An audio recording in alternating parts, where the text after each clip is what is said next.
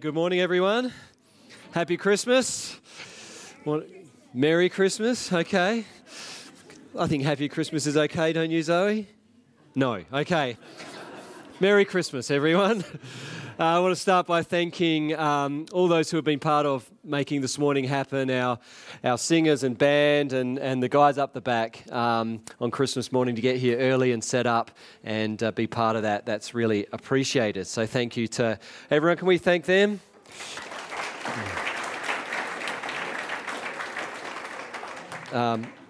So for those who are visiting, it's great to have you here. My name is Mark. I'm one of the pastors here at Hills Baptist.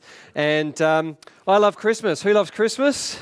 Yeah. Christmas is great. I've got a big day planned for our family. We're here for this service, then we're in the Barossa for lunch, and then we're in Clare for tea. So there you go. Looks like my computer's gone flat, which is great, because there goes my message. Somewhere up the back, I think I've got an iPad in a computer bag, so we might see if we can grab that. So then I can actually got something to share with you. Yeah. 100%. Oh, beautiful. That's all right. Beautiful. Here we go. Oh yeah, that's what I was going to say. That's good. So we've been doing a thing over the Christmas season called the 4 Songs of Christmas. So I don't know if you're aware, in the Bible there are 4 songs that are recorded through the Christmas story. And the first of those is Mary's song. Mary sings a song. And then the next one is Zechariah. Zechariah sings a song. The last one is a guy called Simeon, and he sings a song a little later. But this morning we get to remember the angels' song. The angels' song at Christmas. And so we're going to read the passage, and then I'll get into it. So Luke chapter 2, verses 21, verses 1 to 21. Luke chapter 2, verse 1 to 21. I've got it on the screen. I think if I turn this on.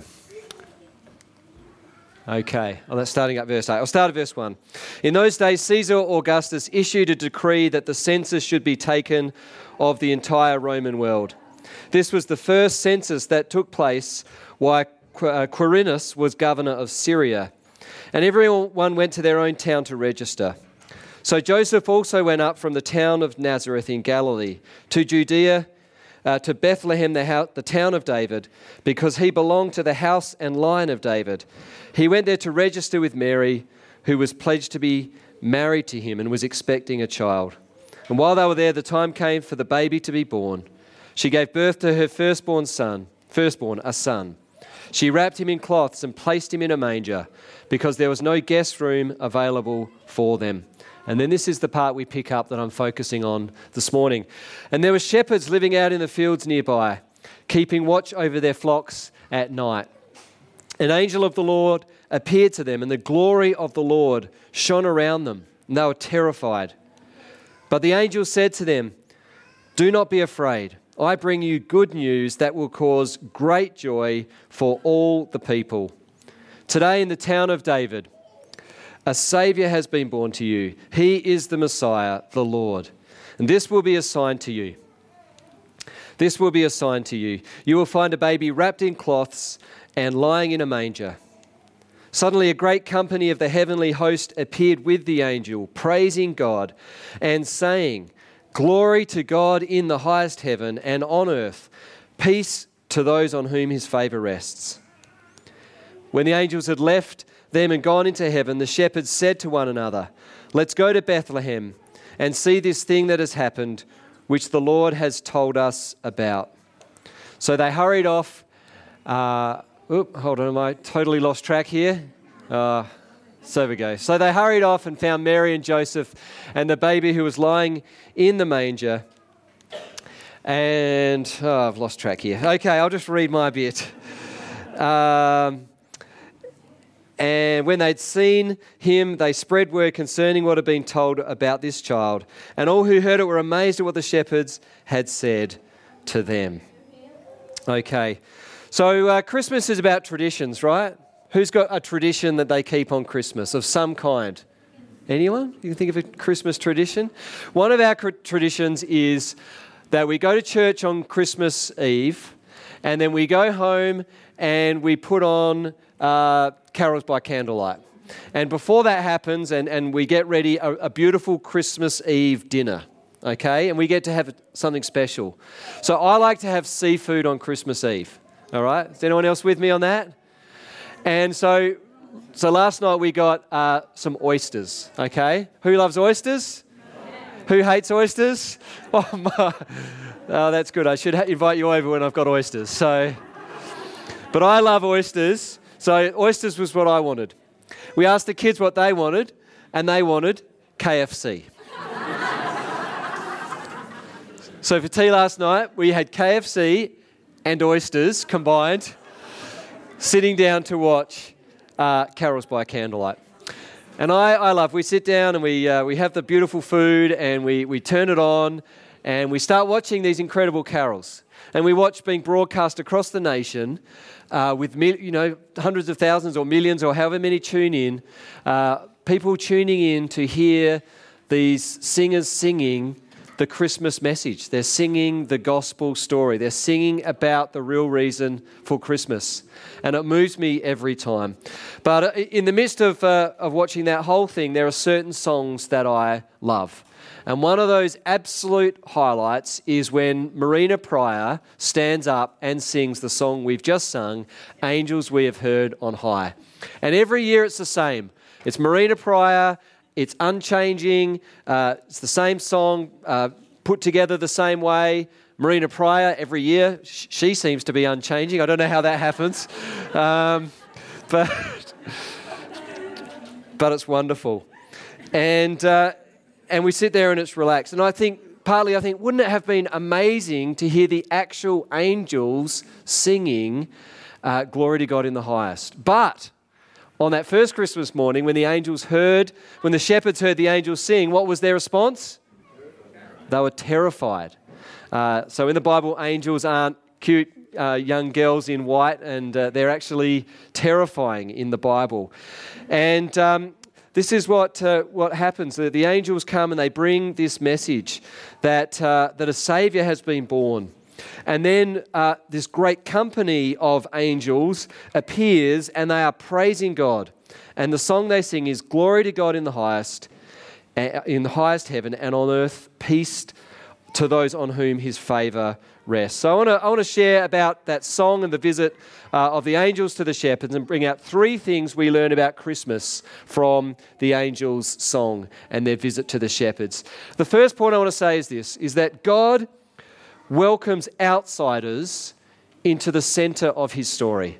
That's the first thing we see in this passage. God welcomes outsiders to the centre of his story. Being a shepherd in Jesus' time was not an illustrious career. It was unskilled labour. It was the job no one wanted to do. It required long hours, being out in the countryside, dealing with the hot and the cold. It was for people who were at the bottom of the pile, the bottom of society. It was for people who were often the rest of society were a bit suspicious about. Last year, my wife and I, as many of you would know, had the great privilege of going to Israel and going to Bethlehem and to seeing the fields that surround Bethlehem. And interestingly, modern-day Israel is a very modern nation. It's a wealthy nation. It's a highly developed modern nation. But in the cities, it's a very contemporary society. But in the fields, not far out of Jerusalem and not far from Bethlehem, even today, as we drove around, you could still see shepherds. They were the Bedouin people. They're still living in tents, tending their herds. Thousands of years after Jesus' birth, there's still shepherds in the fields around Bethlehem and around Jerusalem. And a little like the shepherds in Jesus' day, the Bedouin people are sort of tolerated, but not really loved. People are a little suspicious of them. They're a different group of people, and they're not really accepted by the rest of society. And that's kind of how it was in Jesus' day. And so that is why it's so significant that the very first people who get to meet Jesus, God in human flesh, Emmanuel, the very first people chosen, are shepherds. Those who in Jesus' time were amongst those who were the most on the fringe of society. They were kind of the ones who sat on the edge, like geographically or physically they were on the edge, but also politically, socially, and spiritually. The shepherds were also ceremonially unclean. In Jewish times, that was a significant thing. It meant that they were not really kind of religiously welcome. But it is to the shepherds that the angels appear. And this kind of reflects something that starts with this moment, continues through Jesus' ministry, and continues today. God is in the business of going to those who consider themselves to be far from Him, to those who consider themselves to be on the outside. And He wants to bring those people into relationship with Him. He wants to bring them close to Jesus so that they might know Him. Jesus went on to say in His own ministry later on, "I am the good shepherd, and the good shepherd lays down his life for the sheep. The hired hand is not the shepherd and does not own the sheep. So when he sees the wolf coming, he abandons the sheep and runs away. Then the wolf attacks and the flock scatters. The man runs away because he's a hired hand and cares nothing for the sheep." And Jesus says, "I am the good shepherd. I know my sheep, and my sheep know me, just as the Father knows me, and I know the Father, and I lay down my life for the sheep." Jesus goes to the shepherd and then becomes the good shepherd. His whole ministry is to take people who are far from Him and bring them closer and near to Him so that they may know Jesus. Really, for us, the Christmas message is kind of encaptured in this story. This is what we have come to experience in our life if we know Jesus. At one point, we were far from Him. We were separated from God. Perhaps we turned our back on God. We were apart from Him. But God, by His grace and through Jesus, has brought us back into relationship with Him. That's what we celebrate at Christmas. But I also want to say that there's probably some here this morning, and you are probably amongst those who feel like maybe you don't really fit into this space. Maybe you feel like you're on the outer of the Christmas story. Maybe you feel like you're on the outer for various reasons and in various ways. But I want to say to you this morning, the whole message of Christmas is that God is about going to those who feel like they're kind of on the outside. And He wants to bring people near to Himself. He wants to reveal Himself. The angels go to shepherds and say, "Come into Bethlehem. You are the ones that are being chosen to meet Jesus for the very first time." So that's the first point. God goes to those who are on the outside and He brings them near. The second point is when we actually get to the song. And the song is a pretty short song. "Glory to God in the highest, and on earth peace to those on whom His favor rests." Now, there's kind of two kinds of people in the world, where there's those that like oysters and those that don't. There's also those that like to sing and those that don't like to sing. I'm not talking about up front with a good voice. I'm just talking about those who frequently break out in song and those that don't. Who is someone that likes to who breaks out in song on regular occasion? Hands up. Just about everyone. Who is a non-singer? Who's a non-singer here? Not too many. I'll reveal a little family secret from our family, is that our son Jack, when he has a shower, which probably isn't often enough, let's be honest. But you know when Jack's having a shower, because throughout the house, Jack sings at the top of his voice. He is a singer, and which is great. He's feeling a little embarrassed right now. But it's a good thing. I reckon if you think about it, if you're a singer, the times when you sing are when you are joyful, when you're relaxed. When you're stressed, when you're down, when you're struggling, that's not when you sing. You sing when you're feeling relaxed, when you're feeling happy, when you're feeling joyful. And this is the case here. This is a song of joy. It's a song of celebration that the angels sing. And it's kind of got two directions. There's a song that goes up to heaven, glory to God in the highest. But it's also a song that's about something that God is doing for us, that's coming from heaven down to earth. And on earth, peace to those on whom his favor rests. There's a message going up, praise to heaven, but it's also the peace of God that's coming down and going out to people, and that's what the song is. But let me highlight two things. Firstly, glory to God in the highest. Really briefly, glory is, of course, something that who seeks glory in this life, or who, I think about, when I think glory, I think of football, okay? In just about every sermon, it's true, I think of football. But football is grand final glory, isn't it? When you go to the grand final, I've been to a couple of grand finals, and last one a few years ago with the Crows playing Richmond, best forgotten about. But we went hoping for glory, because glory is associated with victory, it is associated with greatness, and it is associated with perfection. And on that day, we left without victory and without greatness and without perfection. But the song of the angels is glory to God. It's saying, God, you deserve the glory because you are great, and because you are victorious, and because your plan is perfect. And so the Christmas story, it's a funny story. This baby born in a manger. It's a strange story. It's a strange way that God comes to rescue his people and bring salvation. It starts with a baby. But actually, right from the start, the angels know something about this birth. It's no ordinary birth. Jesus is no ordinary person. Right from the start, they know that this moment is a moment of perfection. And this moment is a moment of greatness.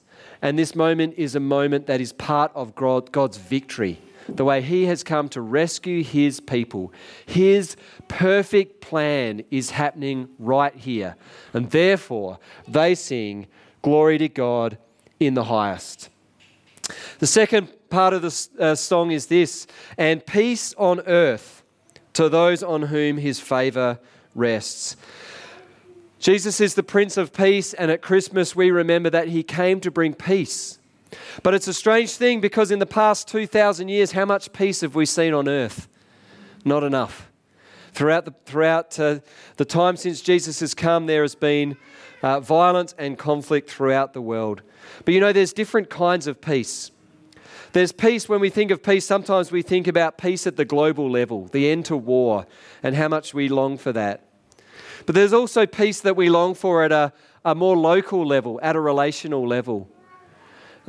Peace within community, peace within family, peace within marriages, peace within friendships. But there's another, even more intimate level of peace, which is kind of peace within ourselves.